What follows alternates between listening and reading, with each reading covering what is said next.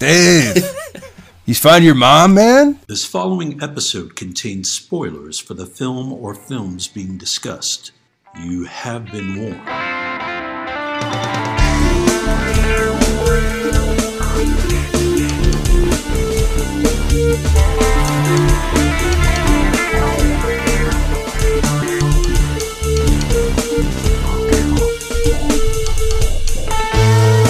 We all remember the big moments in the movies we see. The big set pieces, the famous dialogue, the twists, and the naked times.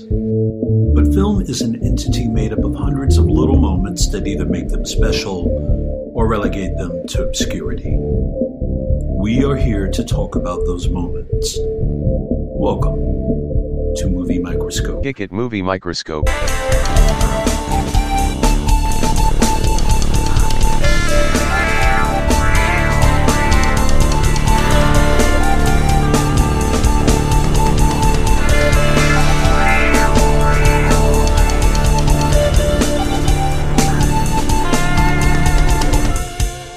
Today's episode is AI, Artificial Intelligence. Ladies and gentlemen, welcome to the latest Movie Microscope. My name is Nick Nunziata, and I'm your gracious host. Alongside me, the encapsulated, facile, tactile, plantar, lord of the Herculoids himself, Justin Waddell. How's it going, sir? Man, that's all right. You mean like plantar, like a plantar wart? Exactly. Oh, man. Goodness, Nick. It's all right. I'm over COVID, I think. Is COVID over you, though? Got it past it. Not too bad of a bout. How about yourself? How you doing? Fine, sir. Fine. Yeah, what's going on in your neck of the woods? I am preparing for a journey for work and then a journey for fun, and it's been stressful, but I think all the ducks are sort of in a row, so I'm looking forward to recording the AI show and getting the F out of Dodge. You sound a little bit like Bilbo in here. You know how he's all preparing for journeys all the time. Do you feel like that yourself? I feel like that last journey Bilbo went on, where he got on the boat to hell. An unexpected journey, is that what they... Because Bilbo didn't want to leave, right? That's his deal. He didn't really want to leave the Shire, or was that his nephew? Don't you remember Bilbo got tired of everything? Yeah, it was Frodo that didn't want to leave, right? Right. Those cuties. I can't wait till we do those movies. Yeah, I never really watched The Hobbit. Did you ever see... You saw all of them, I saw all of them. I actually own the special editions of all three. And? Are they improved? Not tremendously, but I don't hate them. I do hate that frame rate, and I do hate how digital some of it is. But there is some lovely stuff in there, and they cast some of my faves. Like? You got Luke Evans in there. You got Richard Armitage. You got Martin Free. I do love Martin Freeman. You got Benedict Cumberbatch. He's playing the dragon. Yeah, it's a handful of great in there. Nick Frost? Or no, he was in the Snow White movies. I think Hugo Weaving shows up. Blanchett in there? I'm sure she shows ass. What? The woman from Lost is in there. Yeah. Kate. What's her name? She's Evangeline Lilly. Evangeline Lilly, a little bit of anti-vaxxer or something. She's got some problems with vaccines. But soon to be seen on the big screen, Nick, in the Ant-Man and the Wasp Quadrophenia or something? Quantumania. Quantum Realm? What's it called? Quanta Airlines. What's it called? What's the Quantumania. title? Quantumania. You excited about that one? You jazzed? I'm not. And they are trying their damnedest to make it seem like it's worth a piss. We promise It's as good as Civil War. It's as good as a Russo brothers movie. Speaking of Lost, I caught the beginning of Ghost Protocol, Mission Impossible, the other day, and guess who but shows up in that? A little brief minute screen appearance by Josh Holloway before he gets blown away. There's a flashback involving him. Yeah, but that brief appearance made me wonder why he wasn't in more shit. He's always good. He is good, yeah. He kind of became a breakout star in Lost. Remember, they started his character off super unlikable, but then everybody went crazy for his looks, and so they had to make him nice. He was in Yellowstone or Ozark or something for a minute? Yellowstone. Yeah. Oh, is he not still on Yellowstone? Did he get super killed? Oh, my God. You don't remember his ridiculous... I don't think I saw his death. But I mean, it's at this point, it's like 3 seasons ago of Yellowstone. If you guys haven't watched the latest 3 seasons of Yellowstone, hit the forward ahead 45 seconds button right now. What happened to him? Snake spoilers, snake spoilers, snake spoilers, snake spoilers, snake spoilers, snake spoilers, snake spoilers, snake spoilers, snake spoilers, snake spoilers, snake spoilers, snake spoilers. He gets a snake thrown onto him and he dies from it. Are you serious? Yeah. Who throws it? I think a snake thrower. Oh no, what a way to go! He gets a snake thrown at him to death. What a way to go! And he's not even Indiana Jones in here. All right, well, what else is happening? Anything? You've been watching any cool things? Always. I mean, that's what I do. I look at cool shit. You make it sound cool. Yeah, things are fine, man. Looks like the media circus is starting to kick back into gear here in January. You know, you got your Last of Us just started. Got some big stuff coming up. I can't wait till Avatar comes out. Hope it does well. You think Cameron likes proving him wrong? You think he just gloats? I mean, he does seem like a gloater, I guess. I disagree. I think he's a very down-to-earth, good man. I'm not saying he's not a good guy. I mean, I think he seems pretty intense. He's confident. I interviewed him a couple of times, and he was a sweetheart. Was he? Susie Amos keeps him grounded. She says if Avatar doesn't hit $2 billion in 2 months, you're grounded. Is it even going to take 2 months to get there? No, I guess. Nope. Right? He's got his finger on the pulse, that guy. Who's another person who never fails, who always hits every single time? I don't think there is one. A lot of the big directors now do fail. Like Spielberg, his movies don't make money anymore. Poor guy. Look at the movies he's making. Right, I know. I mean, he could have made that Indiana Jones movie, and he decided not to. That'll be a big hit. No, I don't think there's any other examples, at least in the filmmaker side, who just can't lose. Kevin Smith? I was gritting my teeth at the end of the year last year as everybody was on Facebook and Twitter putting their best of lists together, and whenever I'd scroll past somebody that included Clerks 3 on there, I wanted to drag the internet into my trash folder, drag my trash folder into the sun, and then empty it all. I don't hate Kevin Smith, and I didn't see Clerks 3. I don't think a lot of people like that movie too much, though. Is that correct? It was on a lot of lists. Was it really? But then again, a lot of them said it was triumphant, but not as triumphant as Clerks 2. I mean, I like some of Clerks 2. I don't remember it very well. I hate seeing those guys get paid. Paying job to, what's his name? Dante? Anderson, something Anderson. No, that's the other guy. No, that's his name. I don't know his first name for some reason. I thought Anderson was the guy with the hat. You get Jay Muse, you got Kevin Smith, and you get the two guys that are the stars. The vulgar guy with the hat I thought was the Jay Anderson character. And the other one... Oh, you're talking about the actual... The dark-haired guy? Yeah. Oh, I don't know his name. I used to know. Now I'm older than F. So is the relevance of that movie. Jeff Anderson and Brian O'Halloran. Yeah, Dante is Brian O'Halloran. What a nightmare. You didn't even like Clerks, huh? I really hated Clerks. I did like Chasing Amy, and I liked some of Mallrats a little bit. Oh, I always kind of like Mallrats. I wasn't a huge Chasing Amy guy. I hated Dogma. I appreciated some of Dogma. I always kind of like Smith himself, but... Yeah, he's a nice guy, and he's funny at times. He gets weepy. You know who else is getting weepy lately? Brendan Fraser in here, man. Oh, wow. Crying all the time. Turn the faucets down a little bit there, buddy. He's very emotional because he keeps getting a lot of plaudits. And he just won an award last night where he went on stage and cried his way through his speech. I love the guy, but come on, man. Let's cool it up a little bit. Take that award and go damn straight. You know I was going to get this. You know what I'm saying? Like, slam dunk the award. Or just refuse it. Or say, look, I know how good my acting is, guys. I don't need another one of these. Or just don't hire Brendan Fraser anymore. Anyone. Get him out of here. He's gonna get hired a lot now. Nah, not unless everybody they need getting emotional on the award circuit. Everybody getting emotional up there. What do you think? If we got in a podcast award, do you think we'd be in tears? First of all, no, because podcast awards, just by principle, are a nightmare. But I would be a great receiver of an award. You would? Yeah. You've won awards, probably. I don't think so. I don't think I have either. Not much. I won a coloring contest back in the day. It was a little bit of a long time ago. I've won trophies. Yeah. But never awards. Me too. But let's say they said, we're going to recognize the Movie Microscope for the Worst Waveform Award. What would you... First of all, I'd say it's an honor just being nominated. Right. Now, I'd give a hell of a speech. Would you? Would you let me talk? Of course. I would introduce you the way I do here, and I would say, let me tell you a little bit about what our show is, and then alienate the audience a little bit. We could just start doing a podcast from the podium. Just go into a podcast. I would be so excited as soon as the music came on, but I'd go, no, not tonight. I wouldn't let them play us off. Do you see my cat making life decisions back there? I do, yeah. Staring at the wall. He's just looking around like lost in space. He's a cutie. He's definitely a spirit animal down there for you, but in real life. Oh, he's my... You know who he is to you? You know what he is? He's your familiar. My Teddy? Like in the Golden Compass book and show. They got that little demon that's attached to their person. They all have like an animal that's attached to them. And that's Oz is yours. It's your soul. Yeah. Is what it is. It's Oz is your soul. That's what the stand-ins are there for in those books. Okay. Great. I'll go into it. You want me to keep going in? Religious allegory, right? A little statement on religion, those books? Yeah, huge rip on organized religion. Yeah. Mm-hmm.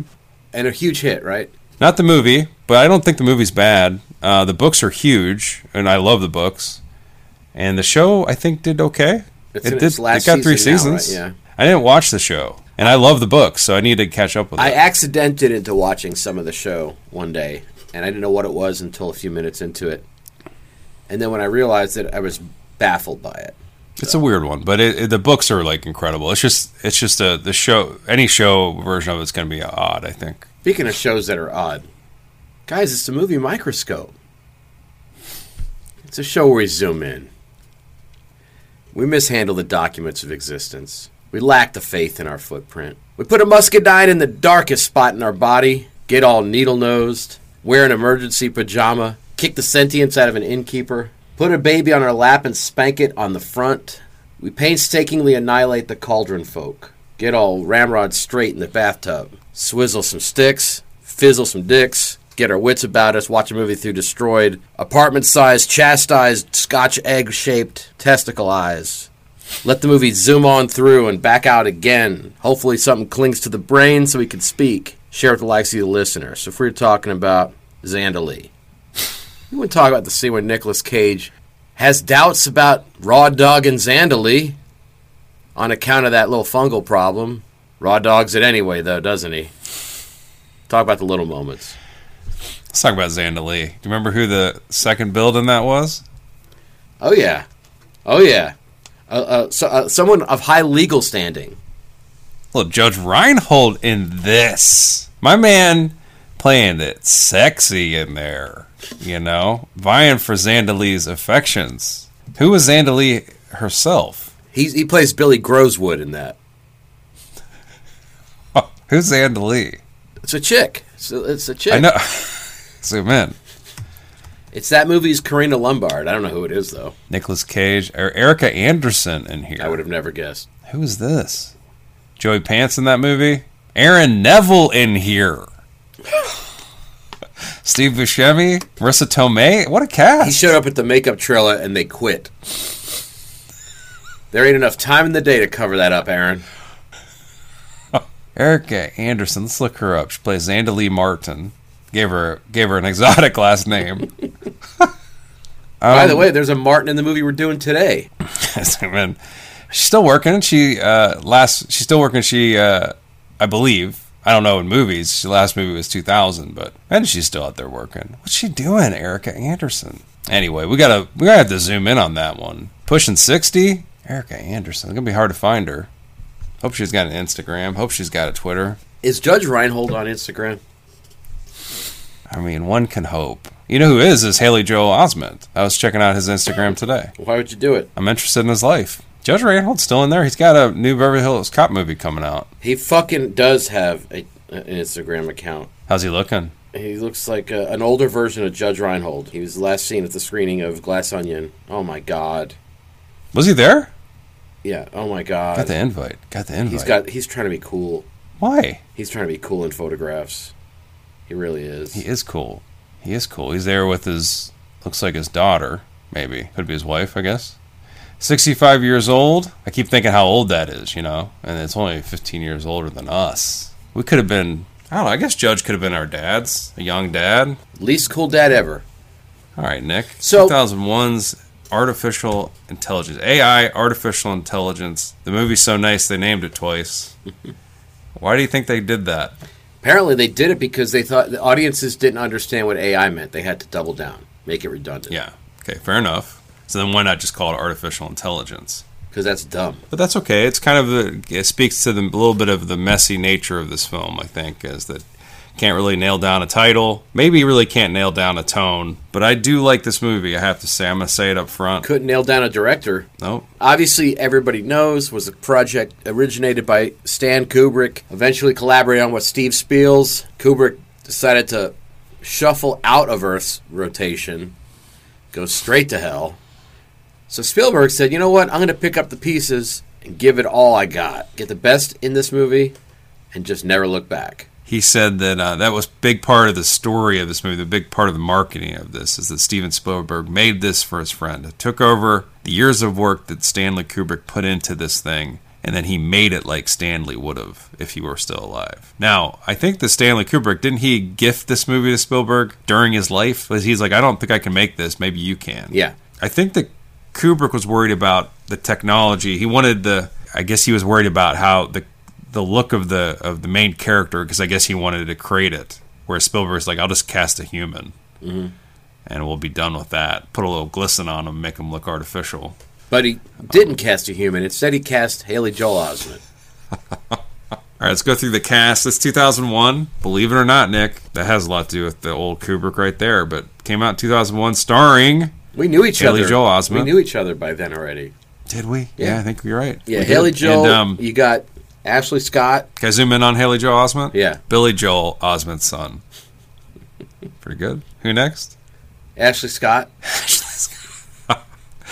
You got Frances O'Connor in here. You got Clark Gregg. You got Ken Leung in here. You got the voice of Ben Kingsley in this. You also have the voice of Jack Angel in here. You also have the voice of Robin Williams in this. And the voice of Chris Rock. And the voice of Meryl Streep.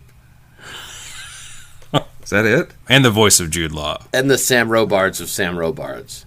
Yeah, Sam Robards in here. William Hurt playing Professor Hobby in this. And you got the one, the only, Adrian Grenier in here. Yeah, is that how you say his name? Grenier. You got Al Jorgensen of Ministry in this. Jake Thomas as Martin. Damn it.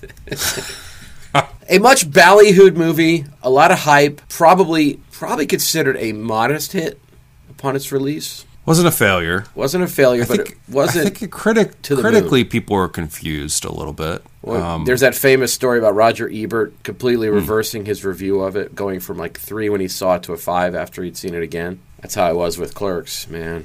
But yeah, no, it's an interesting film. I really, obviously, I would have loved to have seen what Kubrick would have done with it, because I bet you it would have been better. It probably would have been more confident in some of its elements.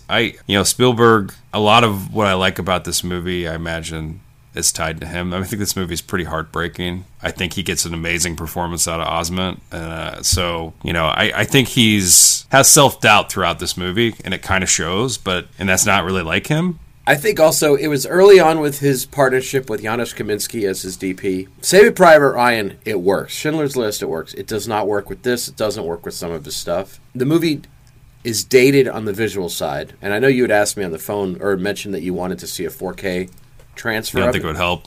I don't think it would help. It's a really strangely shot film. Like it feels artificial, which is, I'm sure, intentional.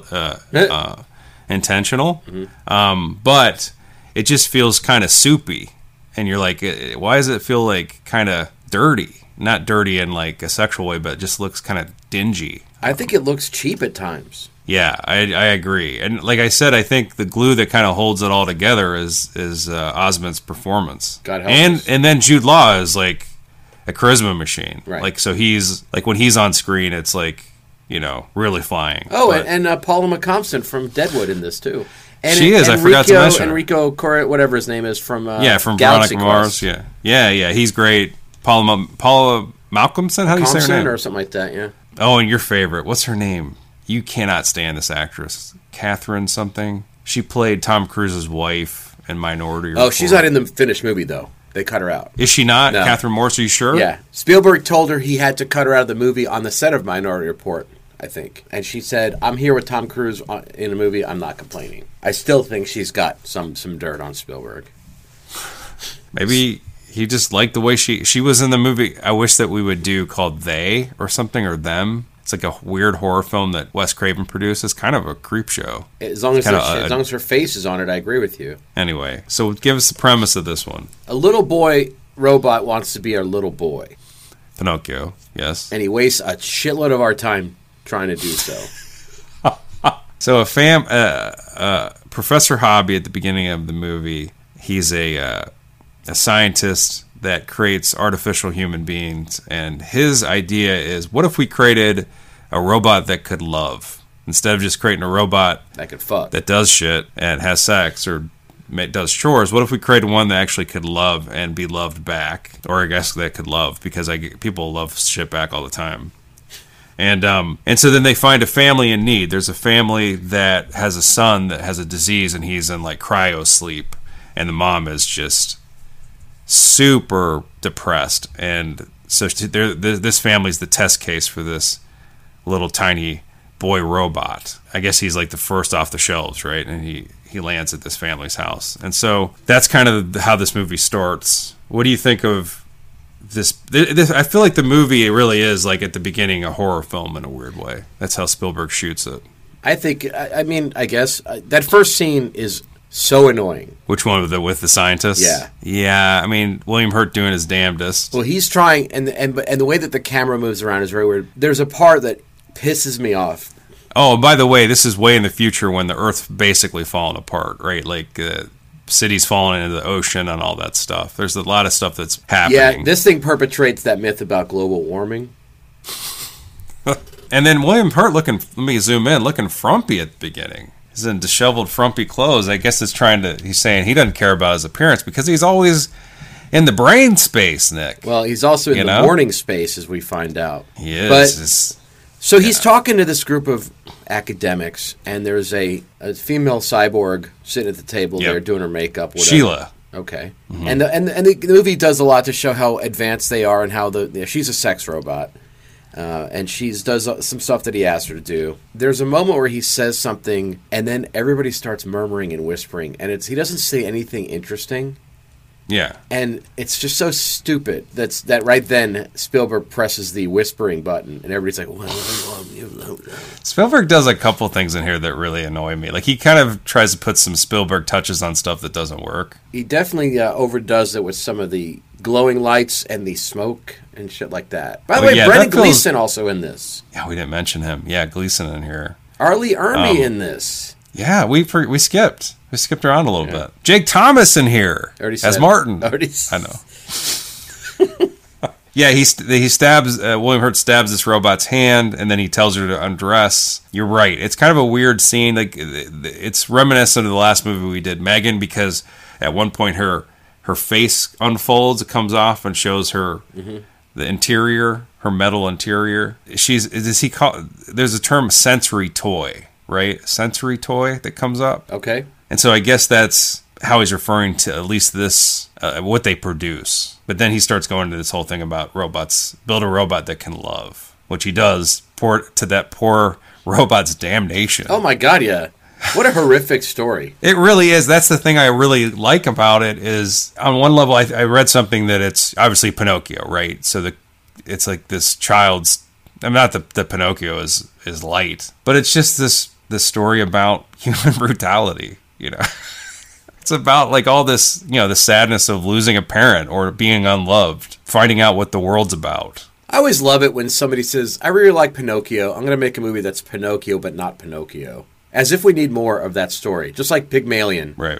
We get it. Right. We get it. Don't need Pygmalion. Don't need Pinocchio. Don't need 10 Little Indians. Take a break, fuck. Did you not see the new Pinocchio, though, by Guillermo? It's supposed to be fantastic. I've heard it's great. I am not a Pinocchio guy.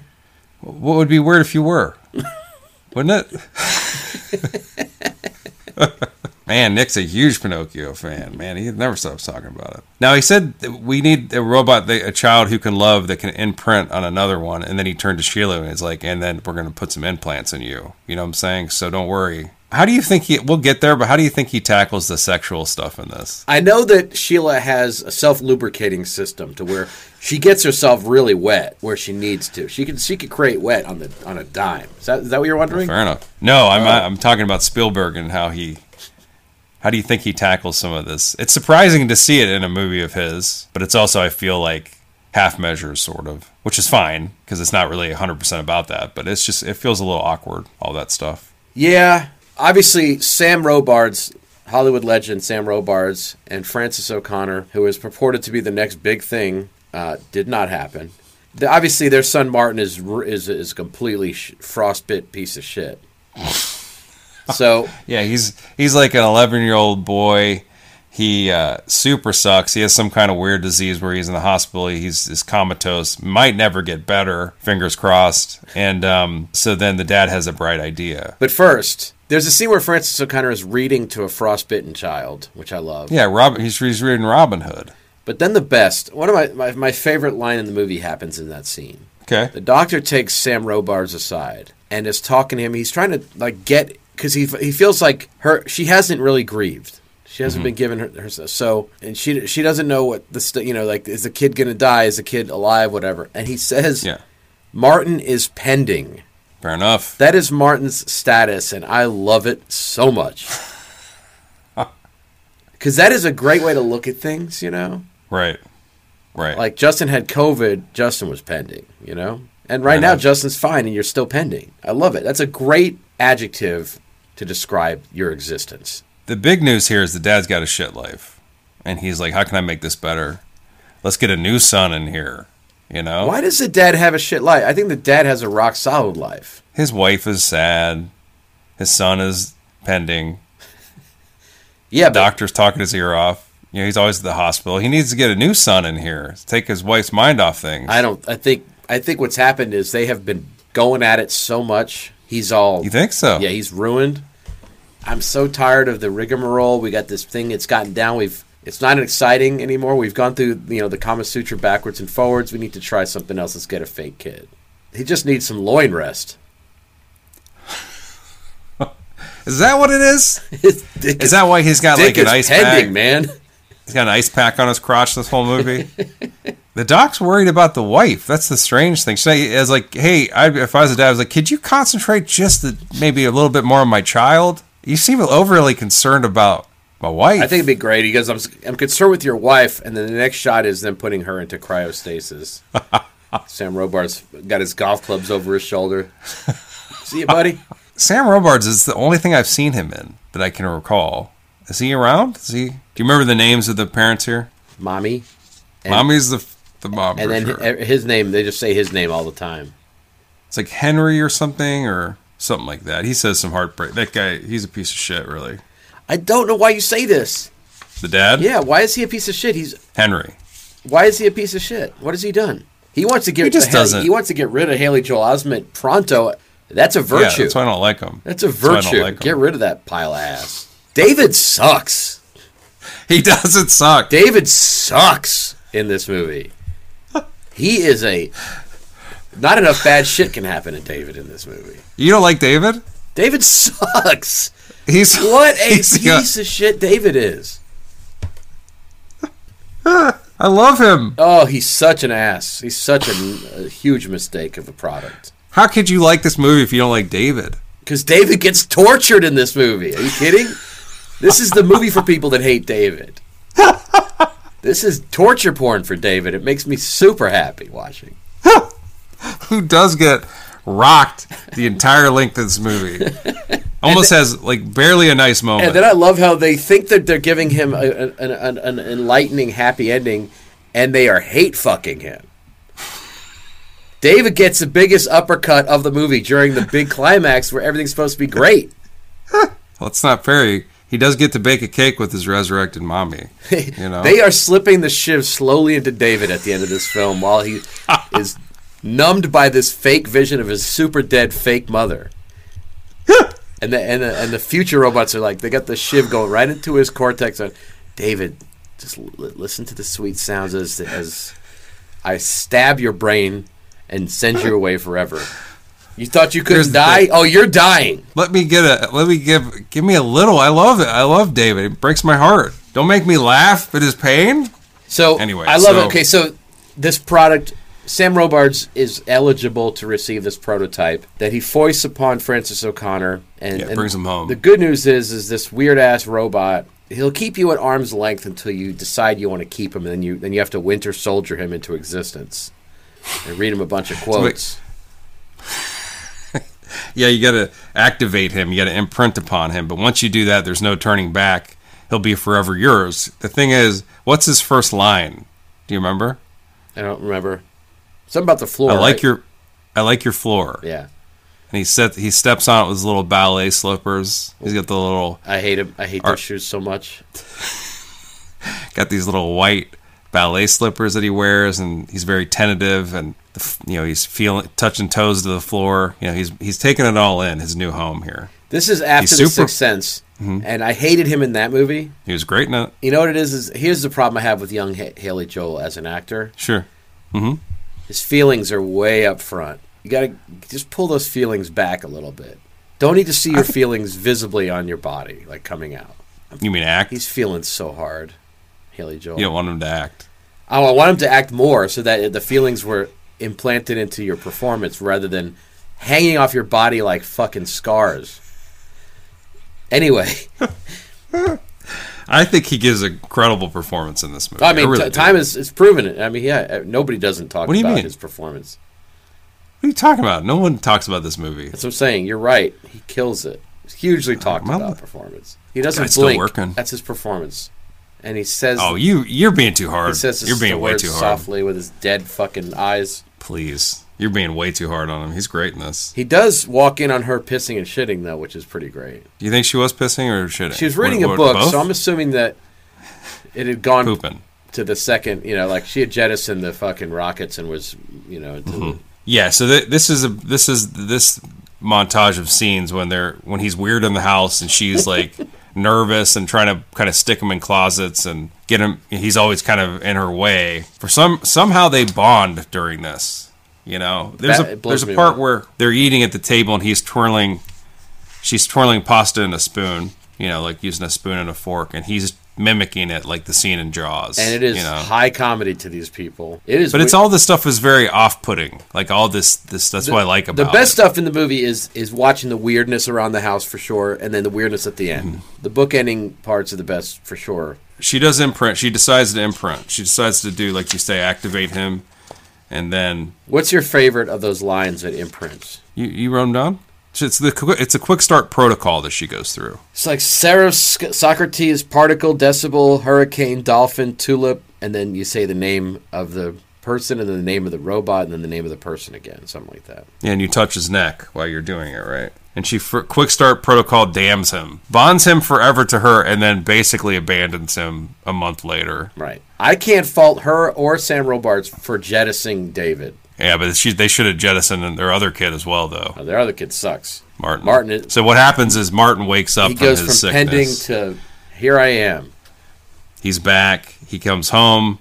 There's another boy in the house now that is competing for the attention of his mom that he's had all to himself thus far in his life. And it just creates this huge conflict where Martin then starts to abuse the poor little David. And one of the weird, there's a scene where when they find out that Martin is no longer a frozen asshole, David serves as a cell phone.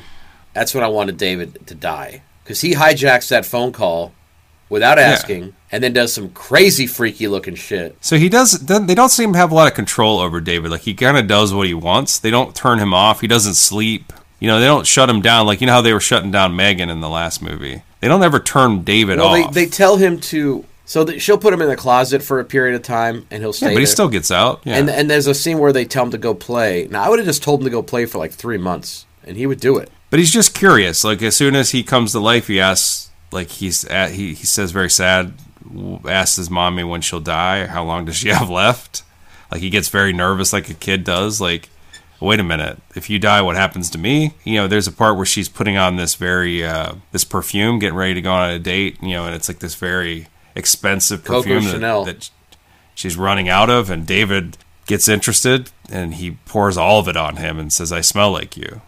He keeps disappointing. But he's just being a little precocious kid. He doesn't know what to do. He's a little guy. He's a robot. Should have been programmed to know better. Piece of shit. Yeah. Anyway, they do give him a gift, Teddy, who is basically the best character in this film, I think. It's this little robot teddy bear that is Martin's that Martin has grown bored of, so they give it to David. And poor Teddy is then caught in the middle of these two children, and his voice is incredible. He's like this world-weary 50-year-old, 60-year-old man's voice coming out of this little teddy bear. And his personality trait is he's always fearing for his safety. And he doesn't want anybody to get hurt. He doesn't want to get into trouble. It's just, I love that little relationship that they have, too. I think Teddy doesn't. I think Teddy would have preferred to stay in the box. I think Teddy is very attached to David, like David's attached to his mom. Teddy a little creepy, too, though. A little freaky. You do not love Teddy? I love Teddy, but he's got some freak sauce in him. I'm going to zoom in? Yeah. I had a little stuffed elephant when I was a kid named Teddy. My parents had to, at one point, decide it was enough.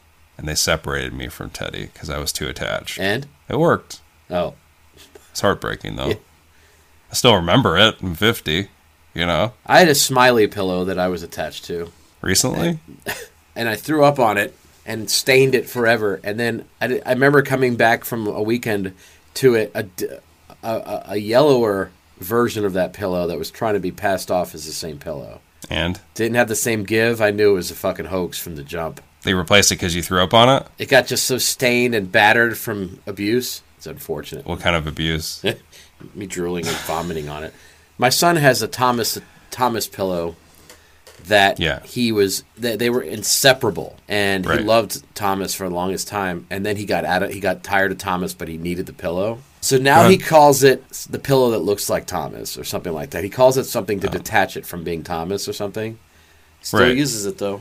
Proud of him. As soon as the son comes back, it seems that David's days are numbered, and at one point there's this competition. There's a famous scene is that Martin's really rubbing it in that he can eat and David cannot. And Martin is going to town on some spinach. And so what does David do but eat spinach as well? And Teddy's there, of course, going, David, you'll break. Like, I love his deadpan, Don't do it. And he does break. And then the kid looks just like the child from the Shining remake. Once he eats the spinach, his face looks like that piece of shit from the Shining remake. You know that actor that sucks, that looks like that all the time? Sure. Anyway, so they have to get then David's insides washed out by some tech. That's a good scene. I like that. Yeah. And then you feel bad for him because, they don't, he's just constantly learning about who he is, and they're cleaning him out and pulling his guts open, and he's aware, he's looking at this stuff happening to him, realizing that obviously he's not a human being. Poor kid that you don't like. Martin has a weird room. Did you notice what he has in his room? And the basketball hoop in his room, and the backboard has a chimpanzee on it. A chimpanzee's face right in the middle where the square is. It's a powerful zoom. Did you not see it? No. He also has a teddy bear lamp with a mustache on the teddy bear. He's got a lot of weird shit in Martin's room. Makes me like him less. His style is pending. Cortland Mead is the actor that looks like his face spinach killed. His name's Portland Mead? Cortland. What? Cortland Mead. Cortland. Yeah. Okay, Cortland. That's pretty bad, though. So there's a recurring theme with Teddy, too. There's something that you gotta love. Yeah. Always mending himself. I do love it, like the Predator, yeah. That's what I was thinking. He's like the Predator. But he is. He always has got some needle and thread, and he's like sewing himself up. Yeah, he's a little sneaky, Teddy. I like it. He's always... Well, he takes... one of the things that's the final straw for... It's getting there. There's two things that lead up to David getting dumped. Is at one point Martin says, you should cut Mommy's hair so you have a piece of her with you. And he puts old David up to sneaking into the room at night and with some scissors and cutting her hair. That's the creepazoid thing Teddy does. So then Henry wakes up and shakes him and it's like, what are you doing? He actually hurts the mom with the scissors. So Martin's a piece of shit. And then Teddy grabs his hair, by the way. That figures into the end. He's like, I'm going to hang on to this for 2,000 years. Yeah, he does. I love him. He's a little sneak. And then there's a pool party. This is when things go super wrong. What happens? Is the pool party the second or the first? I think it's the second. This is the thing that leads to him getting alley-ooped out of the family. I thought it was the other way around, but okay, yeah. What happens there? So all of Martin's friends are interested in this robot, and they're poking and prodding at him and saying he looks so real. And then the one kid's like, look, they have these defense systems, if you try to hurt them. He gets like a knife or a cake cutter, and he puts it against David's skin, and David freaks out, and he goes behind Martin, grabs him, puts the death grip on him, and pulls him into the pool. because he's so frightened. And, Martin can't get out of the grass, starts to drown. And it's a big deal. All the parents have to jump in and save Martin. And that's kind of the final straw. And then they leave Haley in the pool for a while. They do, yeah. And, he's just frightened. It's a frightened little child looking for his brother to protect him. No, he's a piece of shit robot that's poorly designed. He should know. He should know that he was endangering a life at that point. And you knew things were getting serious because then the dad puts like a summer shirt on with palm trees. Twice. He wears it twice in this movie. I love it. His logic, too. The parents are trying to figure out what to do. They've got one great piece of shit of a son that's real and then a piece of shit robot son. They're like, we got to get rid of it, I guess. And Sam Robards' logic is, well, if he can love, well, he can hate. No. Not Haley. Not David. David can't hate. So we'll take him to the fake-ass woods. Is that why the dad keeps going, man, that robot's a hater? Is that why he keeps saying that? Yeah. When he walks by him? Stop hating on me, son. So she takes him to the fake-ass woods and leaves him there. In her Tron car. First of all, it's insulting to Tron, but yeah. She's got a little dumb car, a little sci-fi car that looks stupid.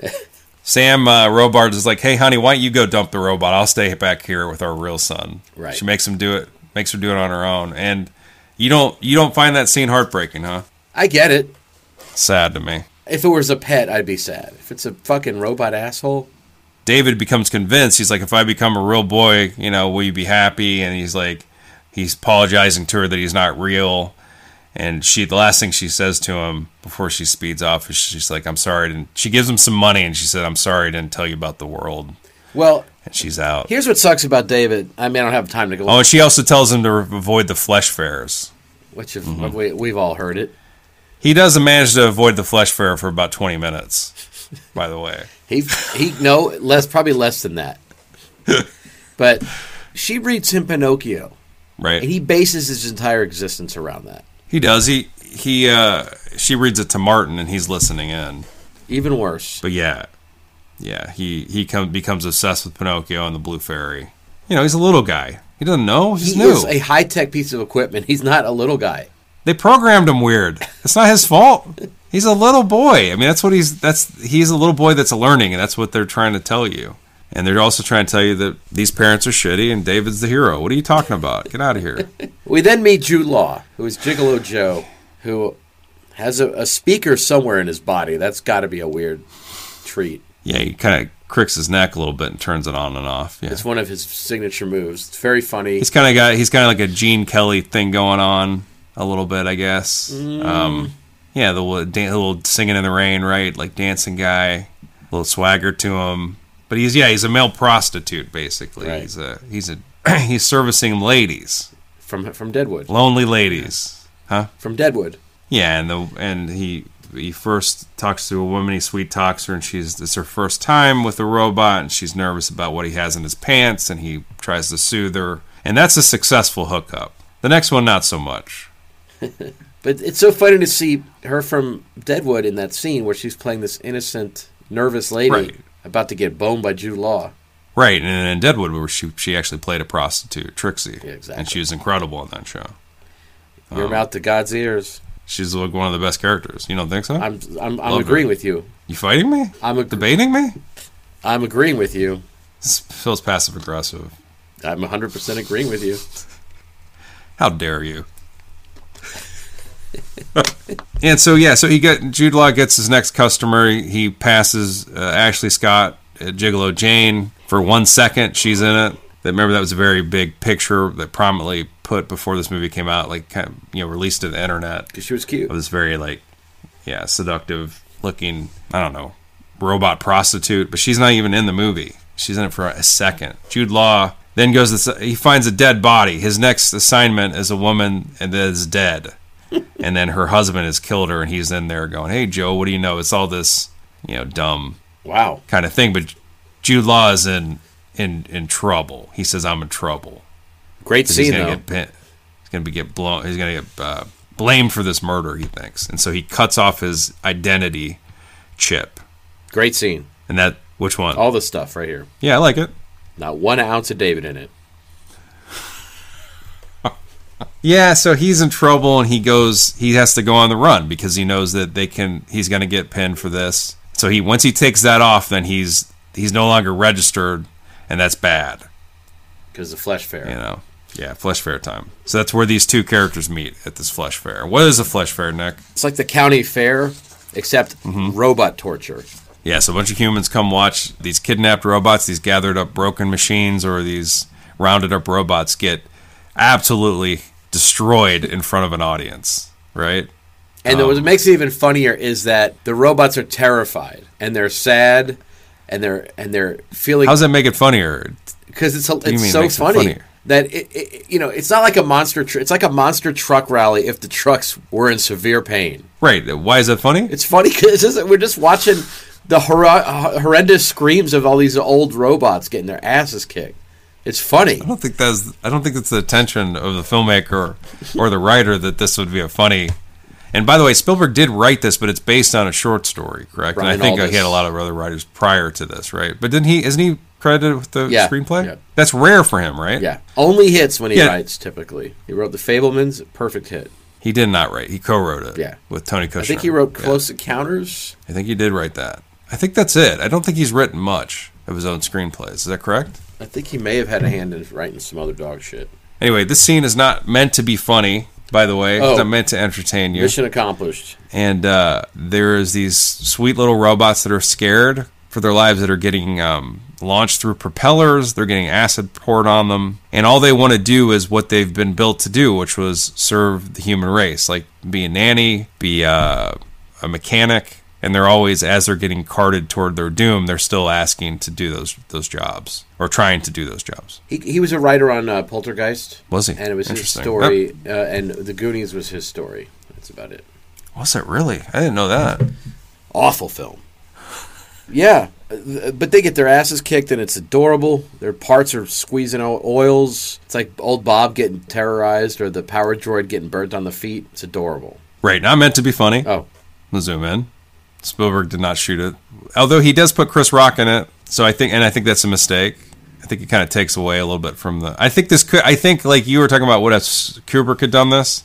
I think it would have been maybe more horrific. Would have been in a way. I think it would have been David Brenner instead of Chris Rock. All right, fair enough. How come these Flesh Fair guys have like a balloon with like a robot, like a moon balloon? I love that. It looks like the moon. I love that. It's a balloon that looks like a moon. And they say moon's on the rise. That all the robots go, moon's on the rise. They're nervous about it. I didn't know if it was a DreamWorks, a DreamWorks homage the whole time. Maybe, yeah. And then, did you hear what the balloon is saying over the loudspeaker? What? Any old iron. And then, expel your mecha. And they say any old iron over and over again. Teddy does find his way to the Flesh Fair. David got rounded up, Jude Law got rounded up, but Teddy kind of gets away, but he's so hooked on David, he runs towards the Flesh Fair, gets there, and what happens? You said that you mentioned the scene to me that you like. Well, he gets picked up by somebody because they think a child has dropped him. So they decide to cart him over to Lost and Found. So there's this tracking shot where they're taking him to Lost and Found, and the entire time he is quietly asking, "Where's David? Do you know where David is?" Being so fucking enamored of that piece of shit. Just David, get over yourself. Yeah. This little guy, he's got a date too much David in his life. Then he gets slam dunked into the Lost and Found. Yeah, Brendan Gleeson playing a weird role here, kind of like the headhunter. He's like the Muldoon of the Flesh Fair. So Brendan Gleeson, so what happens is this little girl then sees David in this cage. All the other robots are in disrepair, or Jude Law like looking like a sexy robot. But there's a child robot, and that's a little different. And this little girl goes to get her dad. I think she has Teddy at this point too. But anyway, the dad comes over, and she's like, "I think a little boy's in the cage." And so he does some investigating, and kind of goes to Brendan Gleeson's like, "There's a robot here, but it's a little boy robot, and maybe we should save him." Fuck it. But Brendan Gleeson's like, "Let's just torture him anyway." And so they set him up to like get acid poured on him or something, and then David says something to the crowd, like.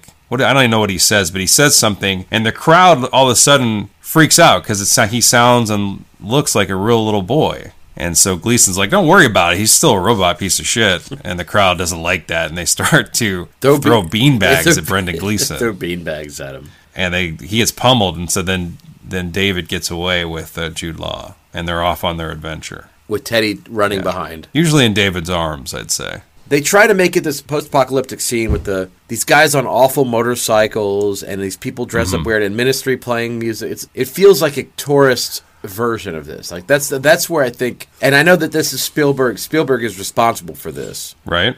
So yeah, he did direct it. Well, no, they said like there was this debate about the weirder ideas that are in the movie that people mistakenly attributed to Kubrick actually were Spielberg's ideas. It just, I see. It just feels. Like I said, tame. I think some of this movie feels, pulls some punches, but I think there's a horrific element to this that he really does pull off. I just feel like some of it's a little loud, where and kind of misses the mark. Like I think, like you said, the ministry playing and the monster motorcycles, things like that. It feels, although a lot of robots get their heads gaudy. knocked off, which is hilarious. You do like that, huh? Yeah, especially the ones that look like the most stupid, like the Fred Gwynn lookalike or the weird old. There's this one.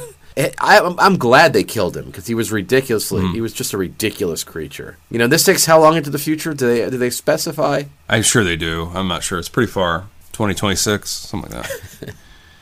The World Trade Center. The reason Brendan Gleeson's mission is to demolish artificiality. That's the whole purpose of the Flesh Fair, right? That it's supposed to have a purpose where they're reclaiming humanity from the clutches of artificiality. Well, then they should close the Lululemons first. You know what I'm saying? So then Jude Law and Haley Joel catch a ride to this Las Vegas type city with who? Vincent Chase. Mm-hmm. And what does Jude Law do to convince the boys to let them hitch a ride? Tell me. Puts a hologrammed woman on Adrian Grenier's crotch, or Grenier, whatever it is. Yeah. Dances, and she dances. This little mini woman dances on his little tiny peep. Yeah. His jeans covered peep. Yeah. It's very cute of old Spielberg. I think it'd be funny if that was the only thing they kept from Kubrick's version. So they're on the hunt for the Blue Fairy, and then what Jude Law tells the little Haley Joel is that there's a Dr. No, this machine that answers questions that they can interface with in the city. You fall asleep as I go through this plot? Pretty much. Sounds like it. So he takes it to a Bad Brains concert. Mm-hmm. That's a Dr. So they get in trouble. Dr. No joke. They get in trouble. The cops try to pick them up, but then they end up commandeering a police helicopter and getting out. They talk to Dr. No, who's voiced by, or Dr. No, K-N-O-W, voiced by Robin Williams. Robin Williams says they'll be able to find this Blue Fairy at the place where the lions cry, basically Manhattan. And so they commandeer a police helicopter to Manhattan. And that's where Professor Hobby is, Nick. I like how it's a kind of a neat little statement, though, because the Robin Williams character tries to take your money. It's basically a service that's created to steal as much money as they can from you by leading you with questions, to burn your questions on innocuous shit. It's a paywall. It's a fucking paywall. They get to this flooded city, and there's sailboats going. I never noticed that before. Little sailboats down in the water. These these looks like Asian-inspired sailboats, which I thought was weird. And they're going to David's birthplace, and this is kind of where all David's knowledge. He finds out the truth here, Nick, and that's not a good thing that he finds out. This is New York after the ice caps have melted. Statue of Liberty's torch up to the torch in water. Right. World Trade Center's back in where it used to be. Everything's great. It makes you wonder if we are really setting ourselves up for an ecological nightmare with the way that we're treating Mother Earth, man. Oh, I'm sure we're not. Okay. I know we're not. Like I just folded a box. No, I think we're good. Temperatures are on the decline, right? They get into this building, and guess who's there but David himself? David meets another David. I started having a panic attack seeing more than one Haley Joel Osment. I gotta be honest. And then this one sucks even more than the original. And he's reading a book, and he's trying to talk to our hero David, and David just hacks this robot apart. He freaks out. He goes, "I'm special. I'm unique." He tears this robot to shreds. So good. Just destroys him with a lamp. Yep. And takes his face off. And Professor Hobby comes out and goes, "We're so happy to have you here, David." He's like, "That is $7 million I just lost." That's fine that you just destroyed it. We're happy to hear you. We had Dr. No lead you to us. We were hoping that you would arrive. Here you are. And then he does something weird. He says, "I'm going to go get my colleagues," and then disappears for the rest of the film. Never comes back. But then David can see all this stuff out. I think he says to Professor Hobby that his brain is falling out at one point. because he's got too much information coming in that he doesn't like to hear. There's no blue fairy. He's not going to turn into a real boy. And in fact, he sees other versions of himself hanging in this kind of storage area, and then there's boxed versions of him and a girl version of him named Arlene. And the tagline on the... What'd you say? Garfield reference. And the tagline of the boxes are, at last, a love of your own. So their target audience is people who have no love. And just like, so then David, he goes out to the old, sits outside, looks down, and just decides to kill himself, basically. Falls off, he says, "Mommy," one last time, and he falls off of this building into the water, which is just super sad to roll, and I am thrilled. So sad. And the fish carrying him along, they zoop him along, and he sees something in the last minute before then Jude Law rescues him. He sees something down there. But what happens here? Jude Law gets taken. He gets magnetized up into the heavens, and he goes, but Haley Joel's like, "I'm convinced I saw the blue fairy in the water." And Jude Law hits submerge on the helicopter. He's like, "Go down there and check it out, brother." And he does. There's the Pinocchio theme park, thankfully, down there. The blue fairy's there, and Haley Joel gets trapped by some metal Ferris wheel. He bumps into a bunch of shit on his way down. Teddy's like, "Hey, buddy, you suck at this." Well, Teddy the whole time was like, the best is that what he says is when they get trapped by that Ferris wheel down there, Teddy goes, "We're in a cage." Like he says, he's so panic stricken. But anyway, One Track Mind David just keeps talking to the blue fairy, asking her to make him into a real boy for years. And the narration comes on, and the narration a lot of people think Yes, and they think this is where the movie should end, with him asking this disagree so hard statue to make him into a real boy, but then it says unexpectedly 2,000 years later, which is just quite a leap. No chance of being reunited with Mommy now. No, Mommy is fucking done. Earth is a golden ball. And so they show these little aliens in a little box ship, and they're not zooping aliens, along. They're robots. They're mechs, right? Yeah, and I thought they were aliens at the first, but they're zooping along the frozen tundra of the Earth, right? And they're having the blast. They're excavating New York. The snowboarding, they get out the skis, and then they go, "Wait a minute, I think I see David down there." Is that David? Holy shit! Is that David's whip down there? And they crack open the helicopter. David's in there with little ice makeup on his eyebrows. And they do an awesome thing where they put their little hand over his face, and he kind of shimmers back to life, kind of convulses back to life. Although Haley Joel, the actor, is constantly moving before that, so it's like the illusion is not there. And then Teddy is all frozen too, and he looks so cute. Yeah, but they thought his ass out too, to their credit. They do. Well, Teddy's the gift that keeps on giving. And then David gets out of that helicopter, can't catch a break. He's got wet khakis. And then he's like, "I have been staring at this blue fairy for 2,000 years, and she's still perfectly preserved. I can't wait to fuck that up." Yeah, he goes and touches her, and she breaks apart, and he's like, "Jesus Christ." But then the aliens they tap into David's mind, the mechs, and they start to play versions of his memories over their little TV monitor faces. That is a wacky scene. And then they're like daisy chaining off each other. Yeah, and did you see the thing that they land on? Is Martin's mouth full of spinach. I think that you could give David a break. At least put Mommy on your face, not that piece of shit. Right. And then Teddy says, he turns to, David turns to Teddy, much like Han Solo turned to Chewie in Force Awakens, and says, "Teddy, we're home." Pretty good? Yeah. And then he says, "Where's Mommy?" And the alien goes, "She gone." Because they make a big version of this house. The aliens created a house for him. That's what I'm saying. They are fucking with him. They are fucking with him so bad. So, no, they're not. Because they have empathy towards David. They feel sorry for him. The narration tells us that. You think that they're torturing him, and they are definitely torturing him, but they don't really realize that they're doing it, I don't think. It's no different than we dig up a prehistoric thing and shove it in a museum, and idiots look at it for years. So they say that they can bring the mom back to life for like a 24-hour period. Makes no sense. Makes no fucking sense.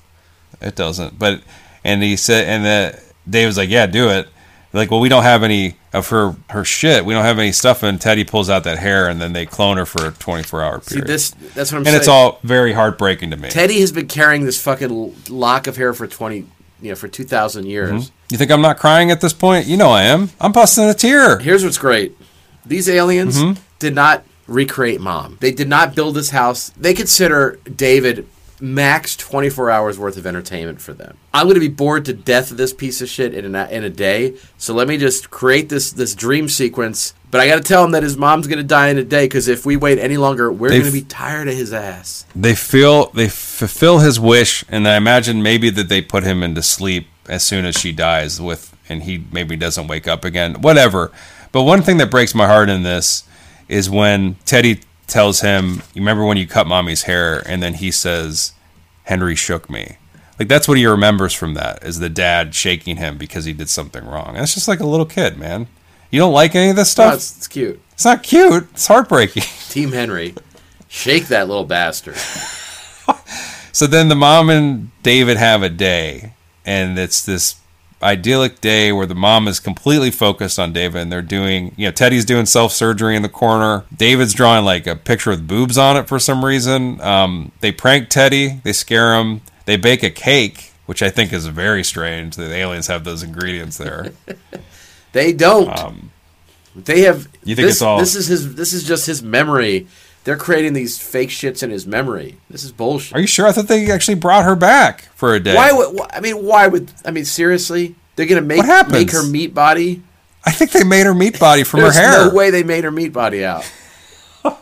They made it seem like her meat body was built, but it's just a bunch of David manipulation. Is that not what happened? Am I wrong about this? I'm just thinking they're not wasting their time. If they could build somebody perfectly, but them only function for a day, I don't buy it. You don't have to buy it. That's just the rules of the movie. It's just the last haymaker delivered to David in this film. That's all it is. I think the narration's telling you all the shit that they did. The narration is the AI have surpassed us, and they're speaking to the audience like we're a bunch of fucking marks.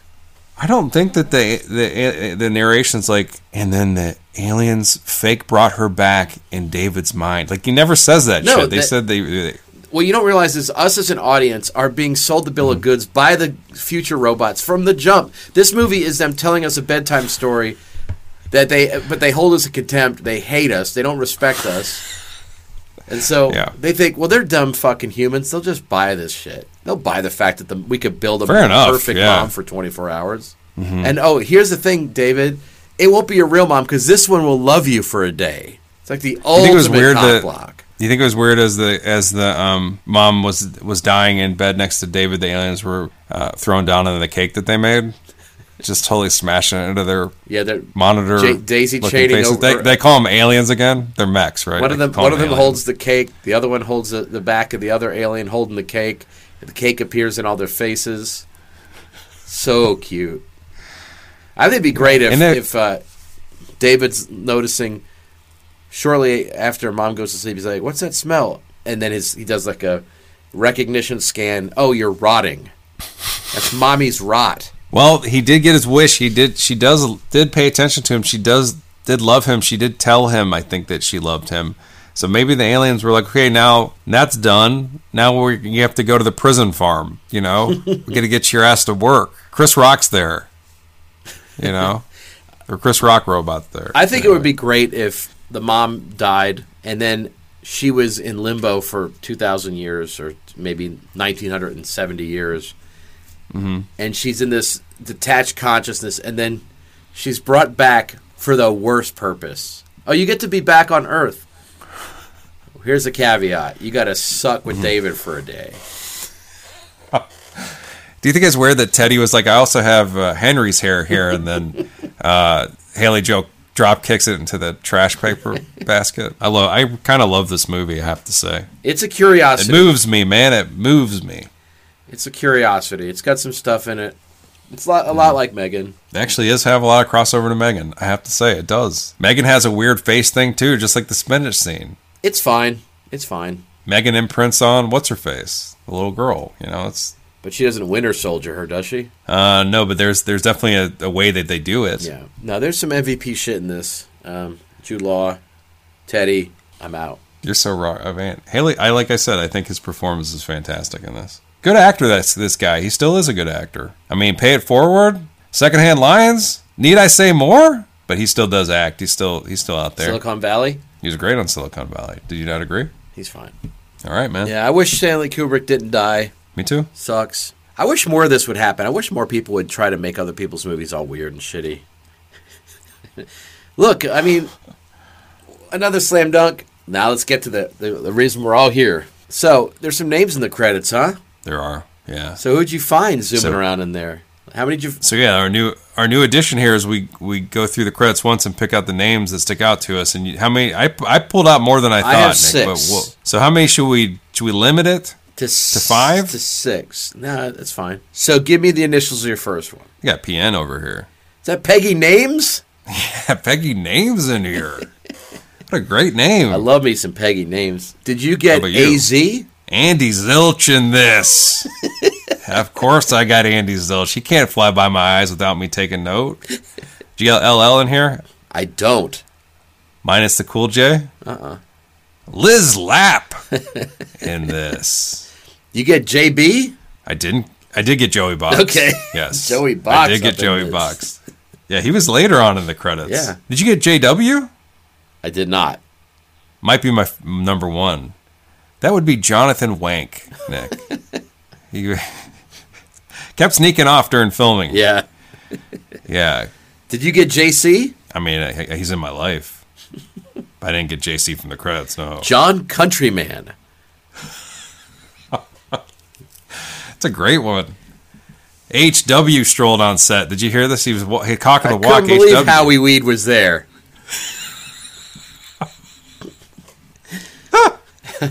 And old HR was there. I couldn't believe he showed up. I bet they were, especially when Jonathan Wank was around. HR showed up. I didn't see HR. You didn't see Harry Rotz? I didn't. I did see BB though. Our old friend BB showed up, and especially when it's break time. Beth Bowling in here. It was good. I mean, that's all I have. But it was good to see Mike Elizalde's name on there too. He was the guy that became a big time makeup effects guy, and now a magician. This was some early puppeteer work he did in this, which is cool. Now a magician. Yeah, he's doing this amazing magic shit. He is. He was the guy. What's his name? Mike Elizalde. He owns Spectrum Motion. Does a lot of Guillermo's movies. He did Don't Be Afraid. But he also he's a magician. He goes to the what do you call it, the Magic Castle all the time. Oh wow, he's really good. What's his name one more time? Mike Elizalde. And he does the movies still. Yeah, yeah. He's one of the legends. Like Pacific Rim, Hellboys, all that shit. He's amazing. Does he go by the Great Elizalde? Look, all right. You got to get something etched in your skin at the Flesh Fair from this movie, Justin. What you put on your bod? I mean, Teddy for sure. 100% Teddy is on my back on a piece of cardboard doing a backspin, Nick. Like he's, a backspin. And he was mid backspin on this thing, and underneath it says, "I'll break David." What do you think? Cute. Wish he would break David. On my inner thigh, in cursive, says, "Martin is pending." He is pending. Yeah. Yeah. And then people who are unlucky enough to see that tattoo got some questions. For sure. Stinger. Especially Jonathan Wank. Yeah, the movie's over. Credits have rolled. Lo and behold, there's a stinger at the end of the movie, man. What you got? The Mecker, they surround David. This is after and David's inconsolable after the mom is done. She's gone. And the Mech say, "We have good news, David. We've been able to resurrect Martin." And then they hand him an old flamethrower that they find. And they said, "We've built you a pain room. You have 24 hours before he expires. Go to fucking town." Right. So they've just turned David off after his 24 hours of kismet with his boring-ass mom. They turn him off. It's really kind of a touching scene where they gather around and they're holding each other's kind of bodies so that they're projecting, and they turn David off, and you see him go dim. And it's really poignant. Teddy sheds an artificial tear. And then they take Mommy and they throw her into a grinding device to get rid of that trash. Well, I'm on bitch disposal.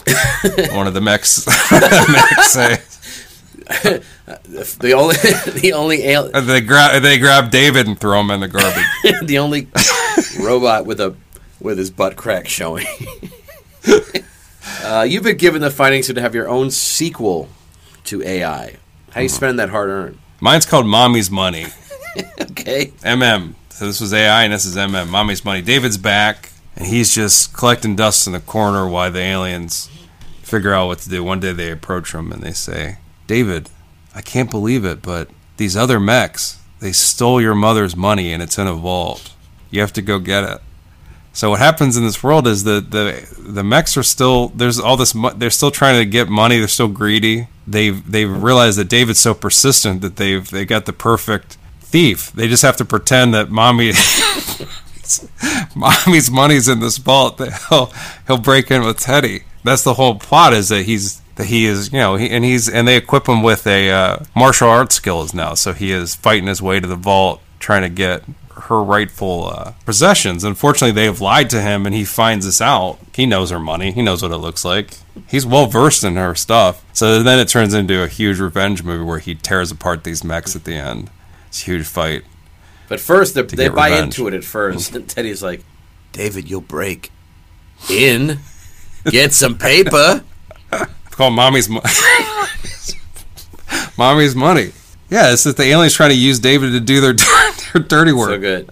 Just tell them that everything's mommy's. Yeah. He's so persistent. All right, what about you? I'm not a pleasure droid, but you got to hit mommy's G-spot real quick. David Wood. 4,000 years in the future, a bunch of even higher tech robot AIs. 4,000 years later? Yeah. They are exhuming the bodies of the specialist robots. Right, the mechs, yeah. Yeah, so they're digging them out of the snow. And they're bringing them back to orbit and making them kind of come back online. And they're reading their shit. So, like, the Ben Kingsley one comes to life, and he's sort of the new David of this one. Mm-hmm. Unfortunately, they read his mind and realize that he tormented David a lot. You know, he's like, you saved this poor, wayward robot and then fucking catfish the shit out of him. So they just basically spend the running time of the movie just fucking him up. It's like fucking pipe hitting him. Of course. Yeah. Just beating him with pipes. You know, that's what robots in the future do. Just wish I knew what a pipe was. But yeah, they kill that shit. Look, you've been given the financing to have your own business associated with AI. How you spend that hard-earned? What you doing? I'm doing a Build-A-David store in the mall. And we have body scanned 100% of every inch of Haley Joel Osment and put all those parts in a bin for you to buy and put perfect David together. Sure. Just every little lick and stick of him. Go there, you get a hollow-out Haley figure, and you just start shoving, his coccyx in. You put his fucking meat, his burning, his ovary, like everything that he's got. You shove it in there. Yeah. And it's they did creepy, perfect body scans of a 13-year-old Haley Joel Osment too, which was perfect. $100, then you can keep all the pieces that you need. Take it out, touch it out. The name, by the way, David has all this historical connotation. Michelangelo, David, all that stuff, right? Like, there's all that stuff that's woven into this movie. But did you know that Spielberg originally wanted to call it Hank before they landed on? Hey, maybe we should do something that ties it to. I'm just gonna create a group for these poor robots that have been so traumatized. Like for artificial beings that have been traumatized. I'm going to create a business for them to come and to air their grievances and to get help. Because there are these. Nick, this is no longer the future. There are robots now. There are. I mean, nothing like this, but there are some robots out there that talk and do stuff. I had my Chinese food delivered by one a couple of weeks ago. Oh, in the store? In the restaurant, yeah. I think I went to the same place. They didn't. It's common. Have a little cart? Yeah, but that's not... there's a lot of places to do it. Let's not even... Well, I mean, I'm saying maybe it's the same chain or something. Yeah, no. So they go to this therapy session. They get help called Artificial Anonymous AA. What do you think? Pretty good? And if you're having, self-worth problems, you can go there, too. I feel artificial, you know? This is a pretty good business. Never see my ass in there. Real. Look, you're in the movie. You've been added to the running time of AI. What shape does your performance take? What a dream, by the way, to be added to this one. I'm the pool. Oh, did they fall into? Yeah, I'm the pool, and I exist for one purpose, is to make people happy. Yeah. Okay. People gather around me, have the best times of their life around me. All of a sudden, I got some fucking party pooper bottoming in my pool. I got a in myself. I got a bottomer in me. I got to go to Artificial Anonymous because I am crestfallen. Then I remembered I'm a pool. I can eject it, and I can send him out. And I use my pool. I have a pool dick kind of thing that I fly him out. I use my pool dick and I just fly him out. You fling him out? He'd probably be thrilled to get flung out of there. Everybody leaves him in there. He's out. With your pool dick, huh? I'd be a surfer robot, a surfer bot. Okay. And I'm in there. I meet Jude Law and Gigolo Joe or whatever, and David. And my whole programming is I hate on non-surfing robots, and I keep kind of bragging about my skills. Talking about how I hang pi. Instead of hang 10, I hang 3.14 or whatever. Yeah. I keep calling David a kook because I think that's surfer slang for non-surfers. Okay. Yeah, you're kook. And David is like, what's going on? Keep talking about how stoked I am. And then I try to teach David how to surf. Surfing is the source. Change your life. And David's like on the board and he's like leading with his right foot. And I'm like, oh yeah, goofy foot, man. You ever hear that? Just like wearing like an awesome like Maui and Sons t-shirt, just like talking about the world. Like, man, I'll surf the water, I'll surf the internet, man. Anything you throw at me, I'll do. Yeah. But David, who's this mom, man? I'll ride a car, I'll play the tuba, I'll use Carnuba. And then he's talking about his mom, of course. I'm like, man, she sounds like a MILF, brother. Sounds like a MILF. Of course, and I'd spell it MAILF. A MILF. Man, void the moon, guys. Void the moon, dudes. Yeah, that's what I would do. It'd be awesome. I like my character. Look, you got to incorporate something from AI into your daily life, a routine, a ritual, mantra. I'll walk around with my hands cupped up to strangers now, and I'll say, I got an AI in here. I caught one. Finally caught one, and they'll get really intrigued, and I'll say, like David in the movie AI, looking for his mommy, looking for the blue fairy. I caught one, and they'll say, can I see it? And then I'll open my hands and I'll punch him right in the eyes. It's like, that's what you get for getting catfished. I'll punch strangers, I'll punch loved ones, all because Dave. By the way, It'd be great if he was called Dave instead. Just a little more hang 10. For sure. Dave, you find your mom, man? Something like that. So every time you see me playing Clue, the board game Clue, I need a minute. Anytime you see someone ask me to play Clue, I ask for a few minutes to set up the game, and they're like, "Well, we invited you to play it. We'll set up." Like, I need a minute. This is my new life thing I'm doing, Nick. I need a minute because I'm gonna get a marker out and I'm gonna take the Professor Plum card and scratch it off Plum part and put Hobby. Makes Professor Hobby part of Clue, and then I'm gonna also throw out the candlestick and bring in a little hard drive, a little zip drive or something. Right. And so that's one of the murder weapons. I'm gonna upgrade Clue to make line it with, like, what could he kill? What would be a good murder weapon for Professor Hobby? Boredom. Yeah. Okay. I'm upgrading Clue from now on. Okay. With a character from AI. Yeah. Did they do any AI Monopoly or anything like that when this came out? Man, they should have. Did they do any pop figures for AI? I don't think pop figures were 20 years old yet, are they? But pop figures, they're making pop figures of fucking Jethro Tull right now. Yeah, you're right. I mean, you're right. I don't know if there's an AI pop figure. I don't think this movie is celebrated or... I want your computer to get a virus. Type in, is there a Martin pop vinyl? Is it pop vinyl? Or not, pop figure, whatever. There is. I don't think it comes up. Spielberg has got to be kicking himself saying, God damn it. Teddy was Baby Yoda and I didn't fucking pull it off. Damn it. And then Mark Wahlberg said, I got this. I got this. Seth MacFarlane, let's go. He did show back up. You're right. Look, you're on an island. You've been all these many years gathering the debris from various films, and now it's time to take something from AI. I mean, I'm going to take that lamp that, that's what'll be the Clue murder weapon, is that lamp from Professor Hobby's office, because it's the most destructive weapon in the film. By the way, he took that lamp and he did Aladdin. He did.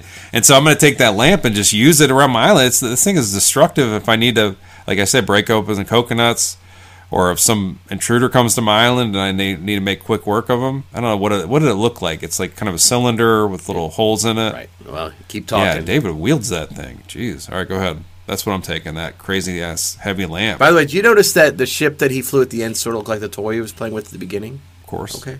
And at the end. Yep. He has a little helicopter, yeah. Well, I mean, you know what I'm taking, obviously. I'm scared. I'm taking Mommy at 60 degrees. What does that mean? Taking Mommy at precisely 60 degrees. I don't know what that means. I'm taking her at exactly 60 degrees. Okay. So after she went to bed and it's been, I don't know, 3-4 hours, I got the 60-degree Mommy. Oh, my God. I've got her in a perfect chamber that keeps her at that exact. Somewhere between here and there. Never all the way gone, never all the way here. Pending, really. Just a pending Mommy. Interesting. You know, sealed in there forever. Just perfect. So good. Yeah. I'd be nervous to have that on my island because David's like a heat-seeking missile, right? And maybe even a 60-degree seeking missile. You know that he's going to be coming for her, right? Like it's... Get in line. Like she's...